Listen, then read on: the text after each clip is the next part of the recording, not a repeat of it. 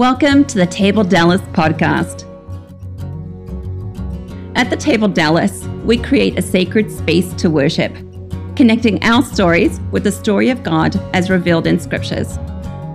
We invite you now to listen to this week's discussion.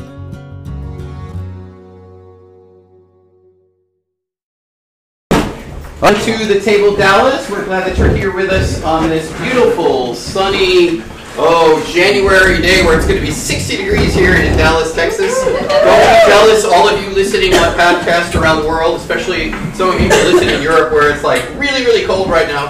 But we're glad that you're here either in person here at beautiful Mill Street House, or if you're joining us around the world, whatever you do via our podcast. We are in the second week of our new study entitled The Runaway Prophet.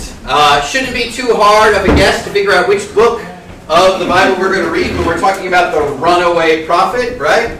The runaway prophet is the book of? Jonah, yes, the book of Jonah, right? So we're going to be in the book of Jonah, so if you have your Bible in your electronic form or in print form, you're going to want to open up there because we're going to continue our study there. And as I mentioned last week, a number of you weren't here last week, so I'll try to recap briefly.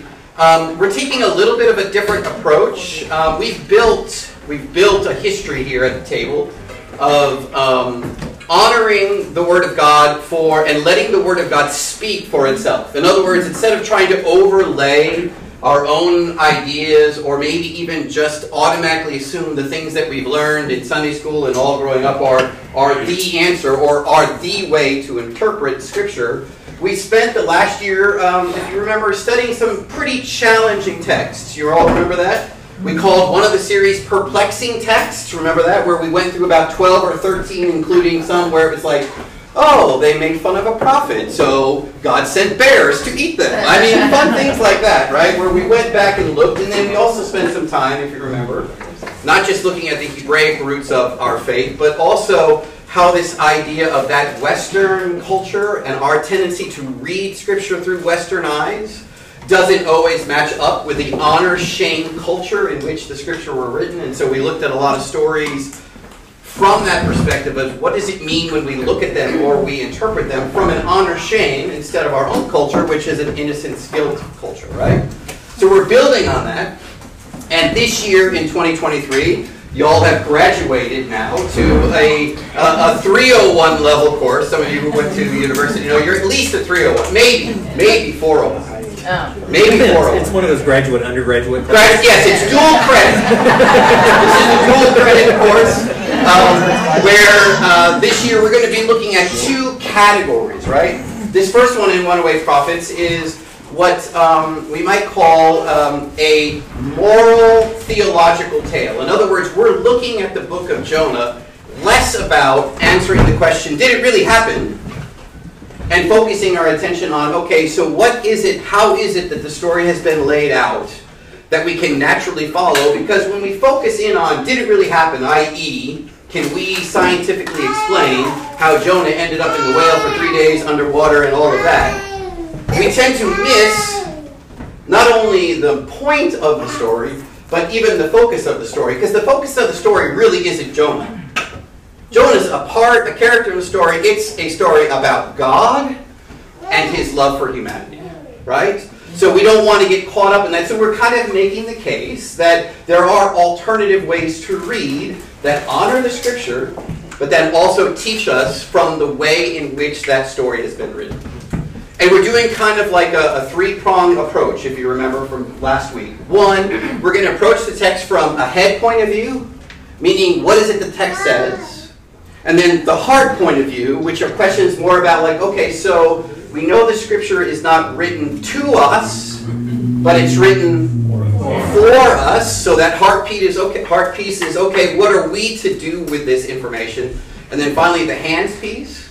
Like, okay, so what does this challenge us to do in terms of, Jonah had a challenge, what's the challenge for us?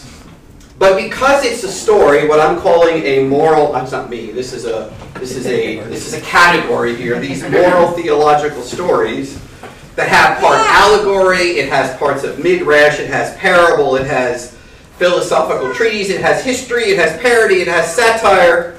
And although the book of Jonah is found in the neighborhood of the Bible, prophets with books like Amos and Obadiah and Micah and Nahum. It actually fits better, we discovered last week, with the wisdom books, like Job, for instance, is very similar to the way that Job is written, Ecclesiastes, right? So it's more in that wisdom tradition, and we've been making the case that if we read the text carefully, I think we might discover in how it's been written some clues into how we're supposed to really read it, all right? But if we're going to do that, we actually need to remind ourselves of the story. So the second thing that we're doing unusual for us is we're actually going to read the whole book every week. Takes 7 minutes. 7 minutes. So I need 4 people. We're going to use the Common English Bible. That's what we use here at the table, just so we're all on the same page. I need 4 people to read chapter 1. Who will read chapter 1? All right, we got chapter 1. Mike's chapter 1. Chapter 2. Chapter 3. Dan, chapter 3. I need chapter 4. Chapter 4. Chapter 4. All right, so this is the word of the Lord. Chapter 1. The Lord's word came to Jonah, Amittai's son. Get up and go to Nineveh, that great city, and cry out against it, for their evil has come to my attention. So Jonah got up to flee to Tarshish from the Lord. He went down to Joppa and found a ship headed for Tarshish. He paid the fare and went aboard to go with them to Tarshish, away from the Lord. But the Lord hurled a great wind upon the sea, so that there was a great storm on the sea. The ship looked like it might be broken to pieces. The sailors were terrified, and each one cried out to his God. They hurled the cargo that was in the ship into the sea to make it lighter. Now Jonah had gone down into the hold of the vessel to lie down and was deep in sleep. The ship's officer came and said to him, "How can you possibly be sleeping so deeply? Get up, call on your God. Perhaps the gods will give some thought to us so that we won't perish." Meanwhile, the sailors said to each other, "Come on, let's cast lots so that we might learn who is to blame for this evil that's happening to us." They cast lots, and the lot fell on Jonah. So they said to him, "Tell us, since you're the cause of this evil happening to us, what do you do and where are you from? What's your country and of what people are you?" He said to them, "I'm a Hebrew. I worship the Lord, the God of heaven, who made the sea and the dry land." Then the men were terrified and said to him, "What have you done?" The men knew that Jonah was fleeing from the Lord because he had told them.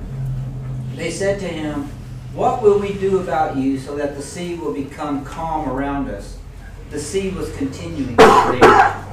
He said to them, "Pick me up and hurl me into the sea. Then the sea will become calm around you. I know it's my fault that this great storm has come upon you."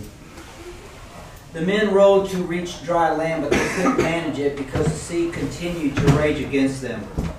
So they called on the Lord, saying, "Please, Lord, don't let us perish on account of this man's life, and don't blame us for innocent blood. You are the Lord. Whatever you want, you can do." Then they picked up Jonah and hurled him into the sea, and the sea ceased its raging. The men worshipped the Lord with a profound reverence. They offered a sacrifice to the Lord and made solemn promises. Meanwhile, the Lord provided a great fish to swallow Jonah. Jonah was in the belly of the fish for 3 days and 3 nights. Chapter 2. Jonah prayed to the Lord his God from the belly of the fish. I called out to the Lord in my distress, and he answered me. From the belly of the underworld I cried out for help. You have heard my voice. You would cast me into the depths, in the heart of the seas, and the flood surrounds me. All your strong waves and rushing water passed over me. So I said, I have been driven away from your sight. Will I ever look on your holy temple? Waters have grasped me to the point of death. The deep surrounds me. Seaweed is wrapped around my head, at the base of the undersea mountains. I have sunk down to the underworld. Its bars held me with no end in sight. When my endurance was weakening, I remembered the Lord, and my prayer came to you, to your holy temple. Those deceived by worthless things lose their chance for mercy. But me, I will offer a sacrifice to you with a voice of thanks. That which I have promised, I will pay. Deliverance belongs to the Lord.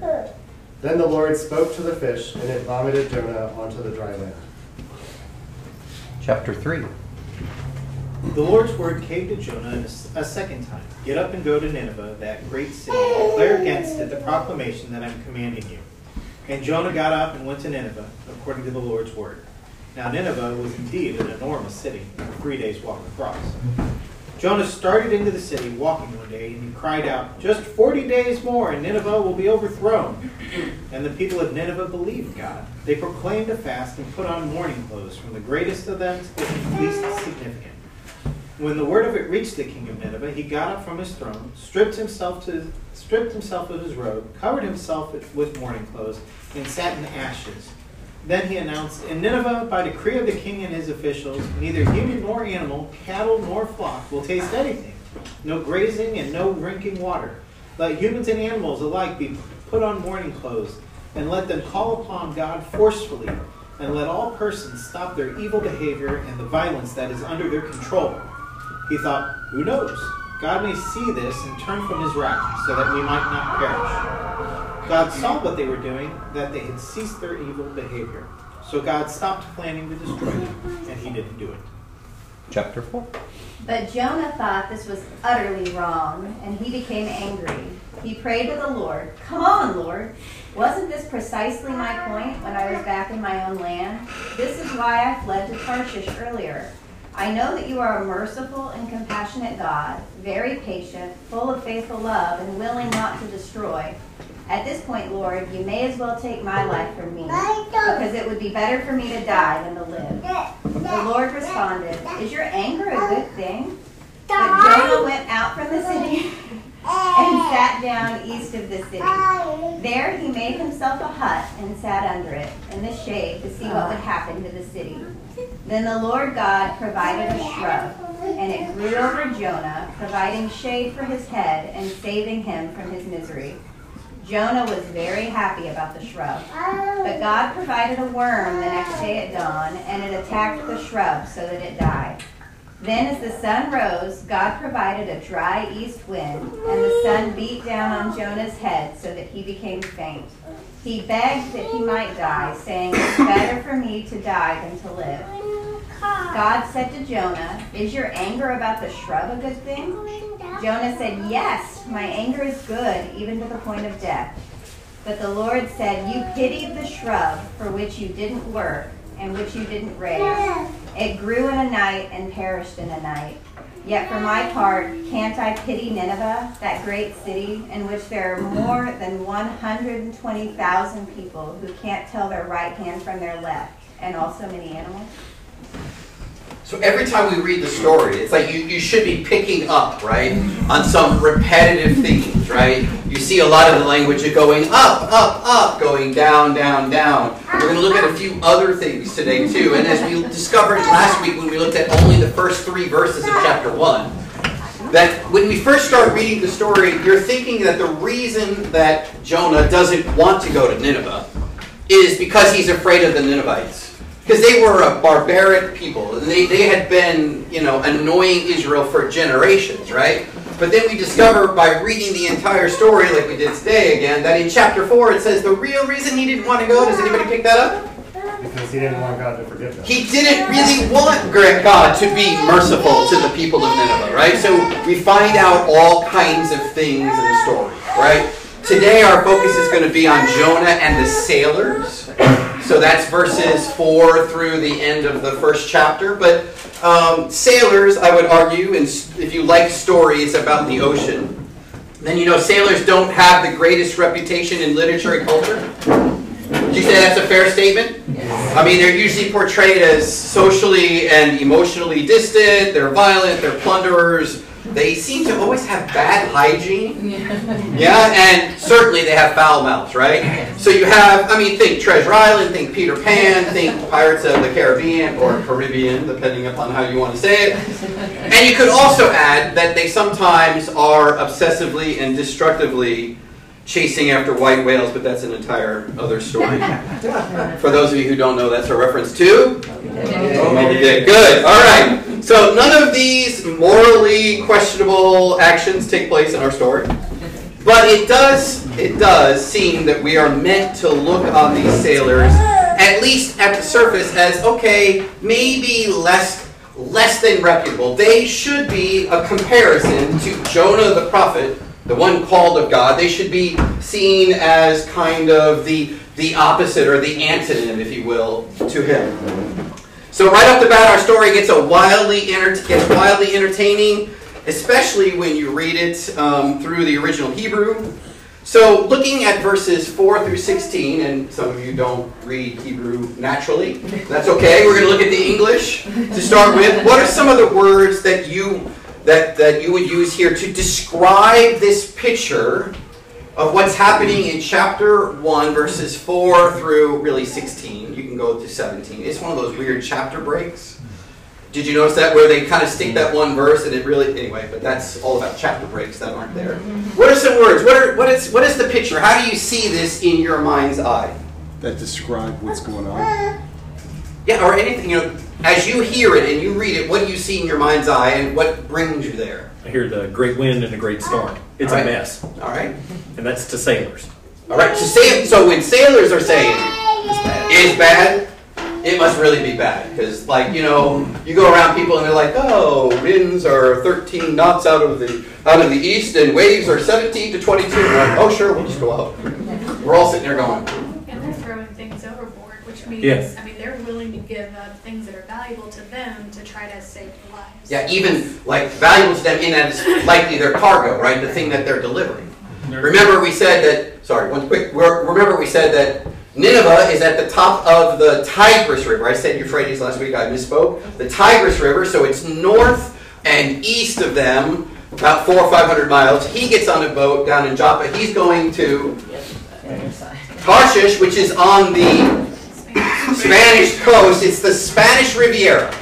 Literally, that's what it is. Sun and surf and sun and surf and beautiful coconut drinks, right? And Nineveh is arid, desert, massive city. All right, go ahead. They're attributing what's happening to an action against somebody that's done something wrong. Right, so their immediate worldview idea is that this is happening because someone did something evil that their God is punishing them for. So their immediate thought is not too much like us, right? We wouldn't say that publicly, but the first question that we ask ourselves when something challenging happens in our life is what? Come on now. What did I do? Yeah. Well, the first question might be, why is this happening? And the first answer to that question is to ask ourselves, did I do something to deserve this, right? So that's their natural take. Good. What else? What else do we see? They're layers of desperate. They try everything they can do, and then they cry out to their gods, and that doesn't work, so they do lots to see who it is. Then they figure out it's the prophet, but they don't want to kill him, so they try to row to shore. And they can't row to shore, so finally they bring that. And so what I love about you seeing that is a good moral theological tale, right? A story like this builds, right? It's pulling you into the story. It's getting worse and worse. It starts out bad, but then it gets worse and worse and worse, if you will. Good. What else? I'm still taken aback by just Jonah sleeping in the hold, and the sailor's like, "What are you doing?" He's sleeping. And I think, it echoes again later when Jesus is with the prophets, and they're in a storm, and they ask Jesus, "Why aren't you freaking out?" But for different reasons, obviously. Yeah. And I've got something on that one, I think. Because I compared that story yesterday, and the word sleeping that Jesus did is not the same sleeping that Jonah did. Jesus just fell asleep because he was tired. Yeah. Jonah, the word is radam, which is stupefy and to stun. Yeah. So that's how he slept. He boom. Yeah, exactly. Yeah, exactly.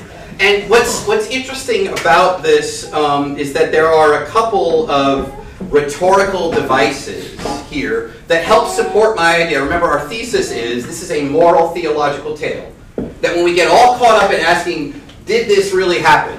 Which is completely, God can do anything he wants, right? God can keep someone for 3 days in the belly of fish if he desired to do that, right?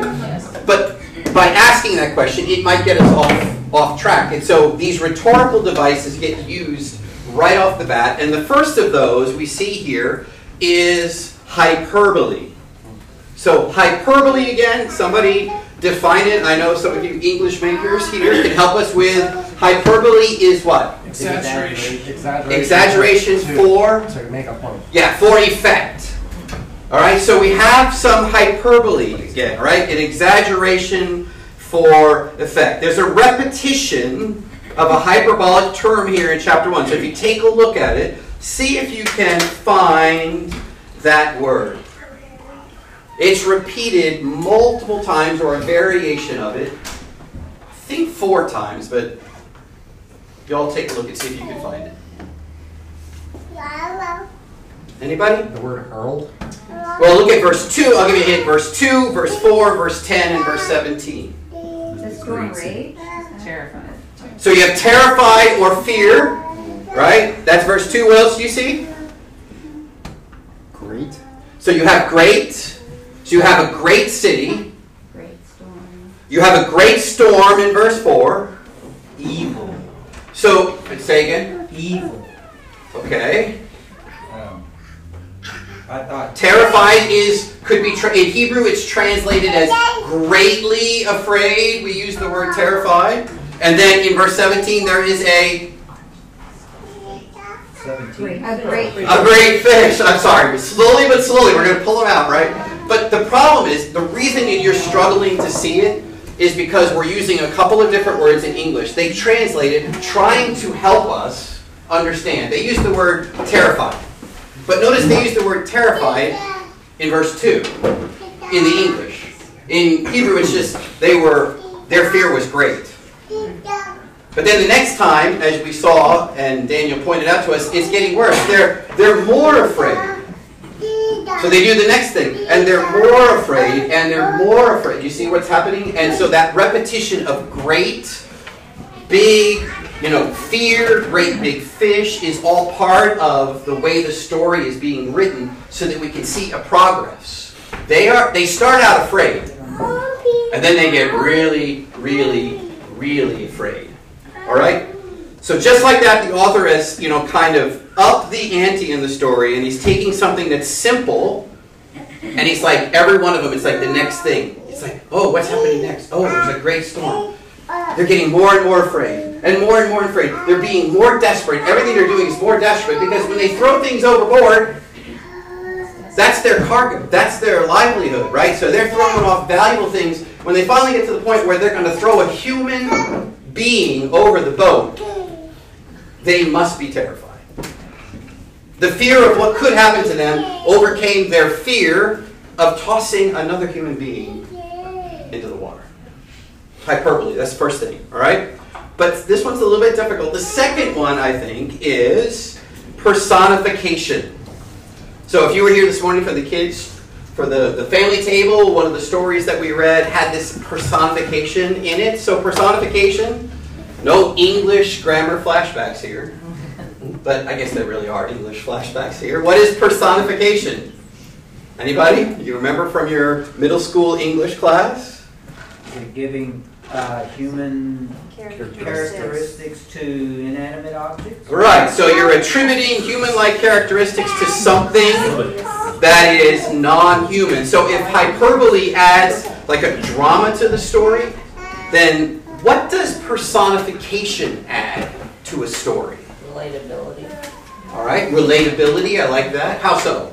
So you're able to see something like for example, a table, it's just there, but to actually understand, maybe attribute how you feel to it, it makes you able to connect to Right. So a good storyteller is doing that hyperbole to make his or her effect, but they're also using personification to kind of draw you into the story. You're not the sailor, but you're trying to connect. All right, what else? What else does it add to a story? Personification, besides relatability. Anything? You start to get the feel of the emotion. You can share an emotion with something that doesn't necessarily have an emotion. So it almost attributes cause. Okay. If we get back up, what part of the text are you referring to where you're seeing personification? So that's what we're going to discover. So take a look now and see if we can find it. It's there. I'll give you a hint. I think it starts out at the end of verse 4. Is it the sea? I think it's the sea raging. Because the sea is raging. The sea Okay, that's what. Yeah. So the idea that's you grabbed it. The sea is raging. The idea that somebody can rage, the sea can do something to themselves, right? Is that idea of personification? That's great. You caught that one. And there's one other one there in verse 4. The ship looked like it might be breaking in pieces. Or in the Hebrew translation it says, it looks like the boat is about ready to break itself apart. This idea that the boat is living and alive and can do something, right? So the boat is now part of the story, right? Acting on its own. It's about ready to break break itself apart.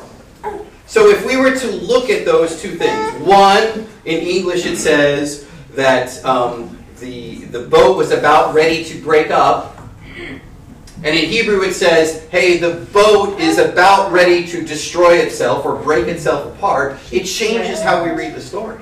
She threatened. She threatened, that's the better word. Thank you. I was looking for the word in my mind. She threatens to break up. Does a boat threaten to break up?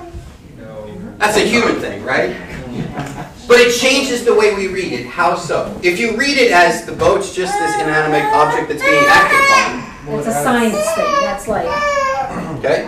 It has agency and intent. Okay, agency, intent. Isn't that a sailor thing, though, to personify your boat? Yeah. Aren't boats women? Named by women, yeah. Well, the sea is Amplifies the kind of fear factor. Okay. It makes, it kind of pulls me into the sensations of hearing the boat creak and moan and groan under the weight of the waves and the wind. And it puts you in the story. Yes. Right? You're like, oh, it's fear. It's going to break itself apart. As opposed to if you just look at it from the English, it's like, oh, the boat's breaking apart. You're kind of observing from a distance. Yeah.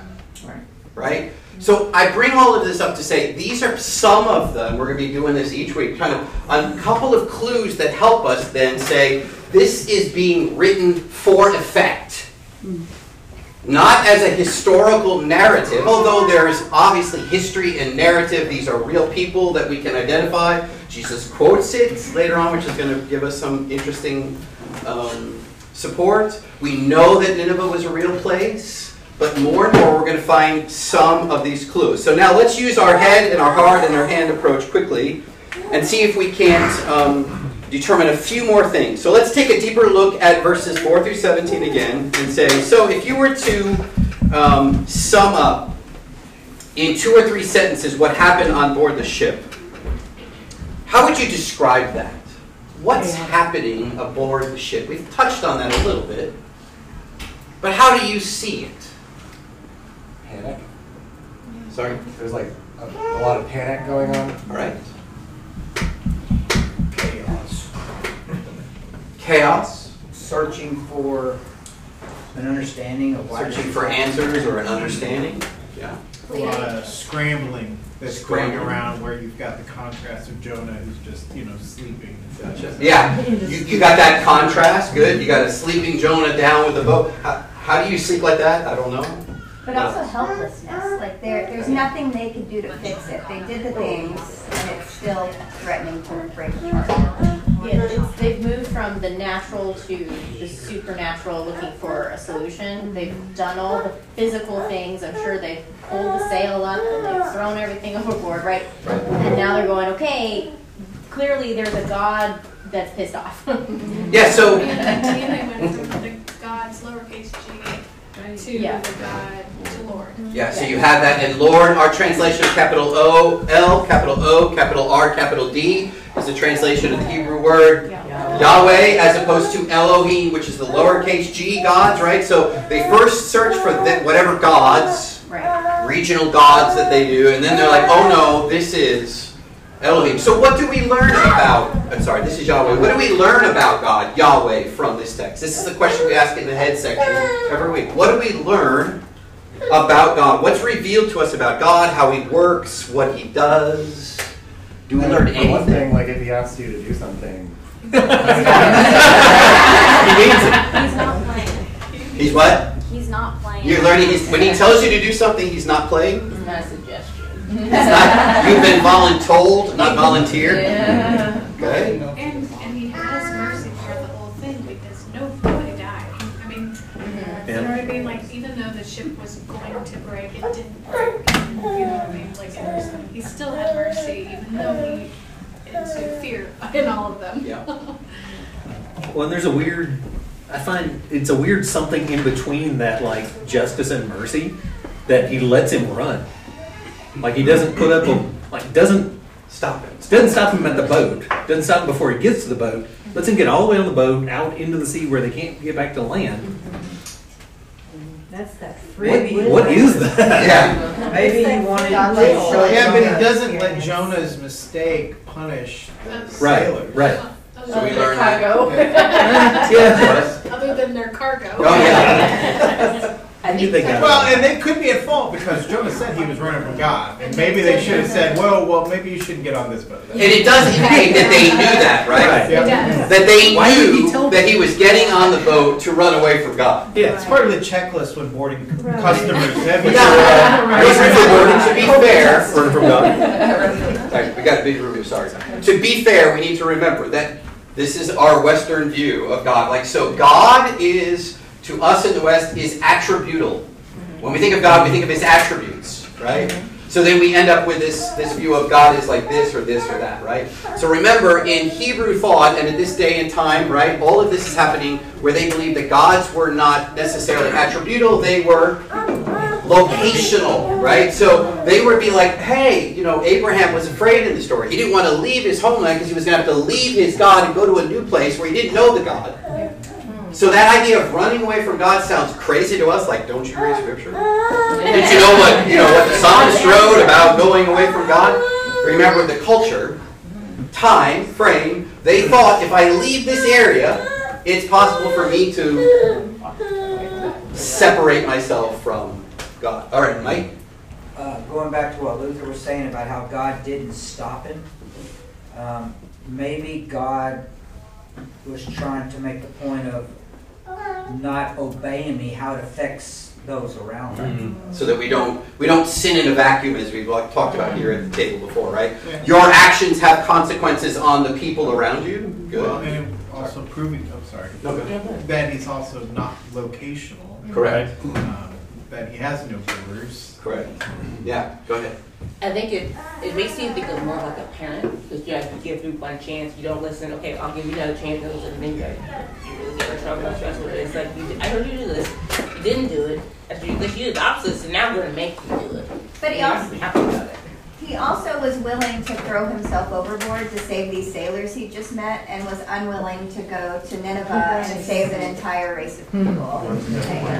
Which, and by the way, the people at the boat in Joppa, the indication from the story is, are they Jews or Gentiles?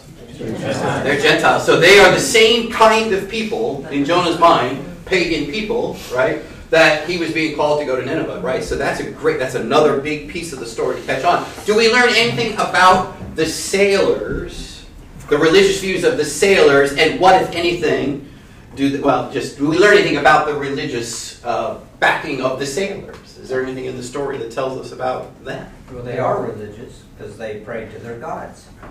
I was too more desperate than religious. They're like, okay, I don't care who I have to pray to as long as something happens. Yeah, no one's an atheist in the foxhole. Yeah. Language. Yeah. But didn't they ultimately decide that Jonah's God was the biggest and most powerful God? Yeah. I mean, they kind of were converted. Yeah, but and what's interesting, Mimi, about that's a great observation. It's like, what in the story makes them do that? But I don't Land know. in the sea. They're scared. No, but I mean, what happens in the story where they go, "Oh, you really are"? As soon as they throw Jonah off, He just tells wind them. comes. When he asked them when they asked Jonah where he's from and what country, because that's gonna, it's locational, it's gonna tell them who his God is. So I don't think that it's about that God was better or more powerful. Yeah. It's just that was the God associated with Jonah. That fixed That was the problem. only God they had to pray to. And Jonah said, "Throw me over, the storm will stop." They threw him over, the storm stopped. Well, no, at first they were too scared because they thought if they threw over God's man, then God would be mad at them. So they tried not to throw him. But then he said, "Throw me over and it'll stop. It'll be fine." After he said that, they tried to throw ashore Right. because they were too scared to. He introduced himself as, "I am a Hebrew." Yeah. And if they know anything about Hebrew history, you're like, what happened to Pharaoh? And he didn't let the Hebrews go. Yeah. So as soon as he says that, they're like, Yeah. Yeah. I find it interesting that they toss him over the first time that he said it's okay to toss him. So there's some morality with him. Because otherwise, I mean, you read about even the West here. I think the first thing we would do.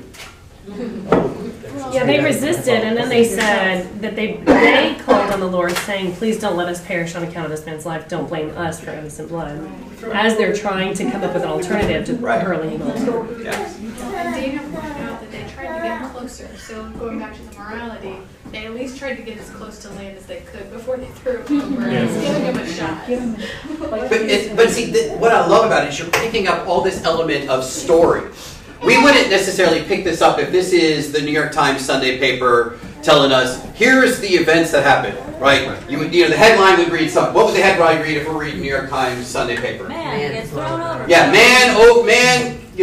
crew contemplates throwing man overboard to stop storm or whatever.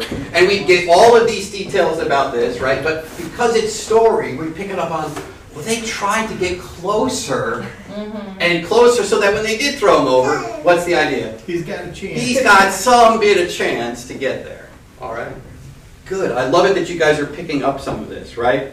And so when we talk about our hands now, changing from the minds now to a little bit of a different approach. So amidst the storm and the mess of Jonah's life, God revealed himself to the sailors and they responded. We've seen that, right?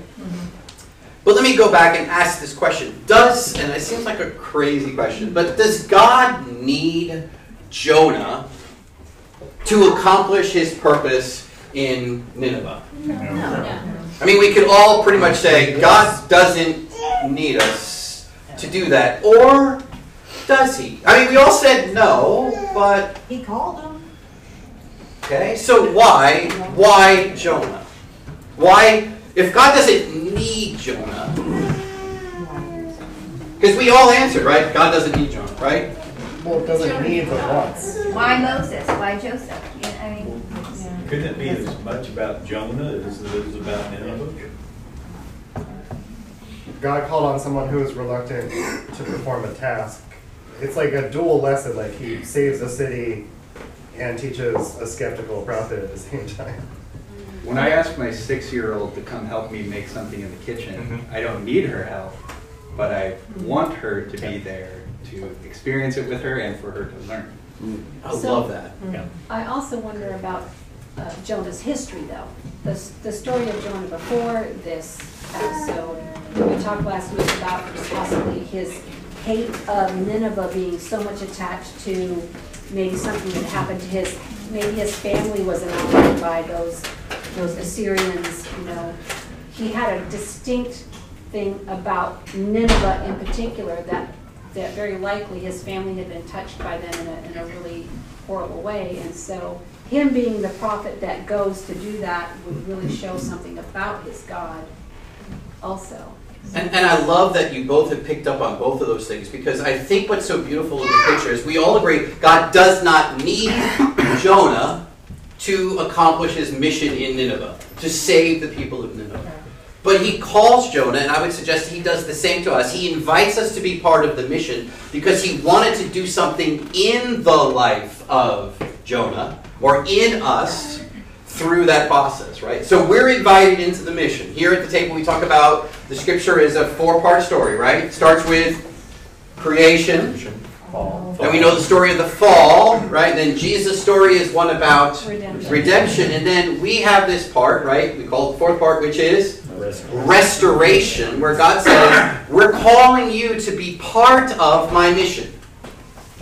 I don't need you, but I want to do something in you through it. And so I think one of the things we have to take from a story like this, when we're reading it and we're going, hey, no, God doesn't need us. God didn't need Jonah, but he called him and he called us, right? We have a call, just like Jonah, right? Yeah. Where do we find that call? Anybody? The commission. Yeah, Great Commission, right? Go into all the world, that's Nineveh, right? But into all the world and preach the gospel, make disciples. We have the same call. Does he need us to do that? But he calls us and he equips us and says, I want to do something in you while we're accomplishing this. I want to restore you, but I also want you to be agents of restoration as well. Mike? It also keeps in place free will. Okay. Because he doesn't need us. He could just snap his finger and boom, everybody's a follower of the Lord. But he loves us enough to keep that free will element in our lives. That's true.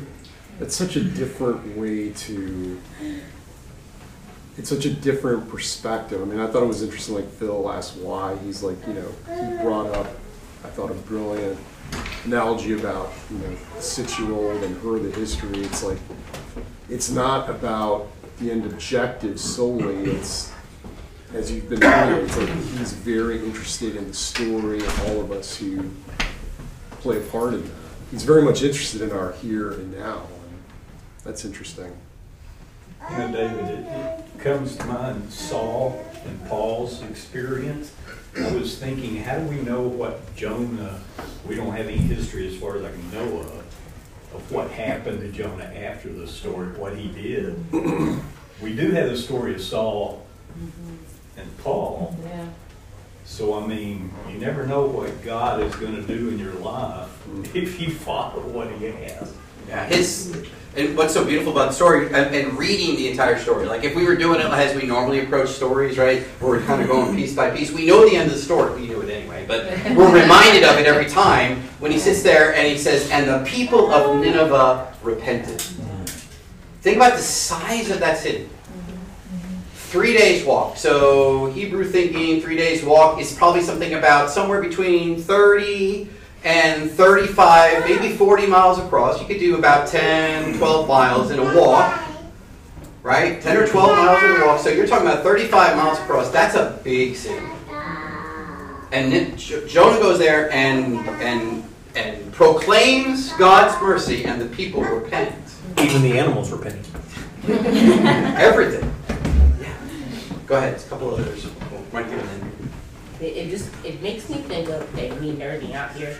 We're talking about the whole hands in my head of God. That's okay. So before you can use anything or transplant something into a body, you do doing an ectomy, you have to remove the cancer or whatever infected part. This whole story is like God purifying Jonah in order to transplant him into his body. I like that. What has come to my mind while reading this each week was in chapter 4 when he says, I knew you were merciful, and it would be better for me to die, basically, it's me summarizing. I fled because you were merciful. He knew right away, as soon as God called him, that God wanted to reach Nineveh. He was going to be merciful. Yeah, and he was like, nope. Now, I always thought, okay, that's because Jonah had a bone to pick with Nineveh, because Nineveh is horrible and has been horrible to the Israelites. But I think even more than that, it was, I'm going to go, you're going to be merciful, I'm going to then come back home, and my people are going to hate me for this. And I think that God had such a heart for his people to actually show, look how merciful I am. That those that you hated the most, those that have been so awful, truly awful human beings, how much more does my mercy cover the stuff that you guys do in your day-to-day?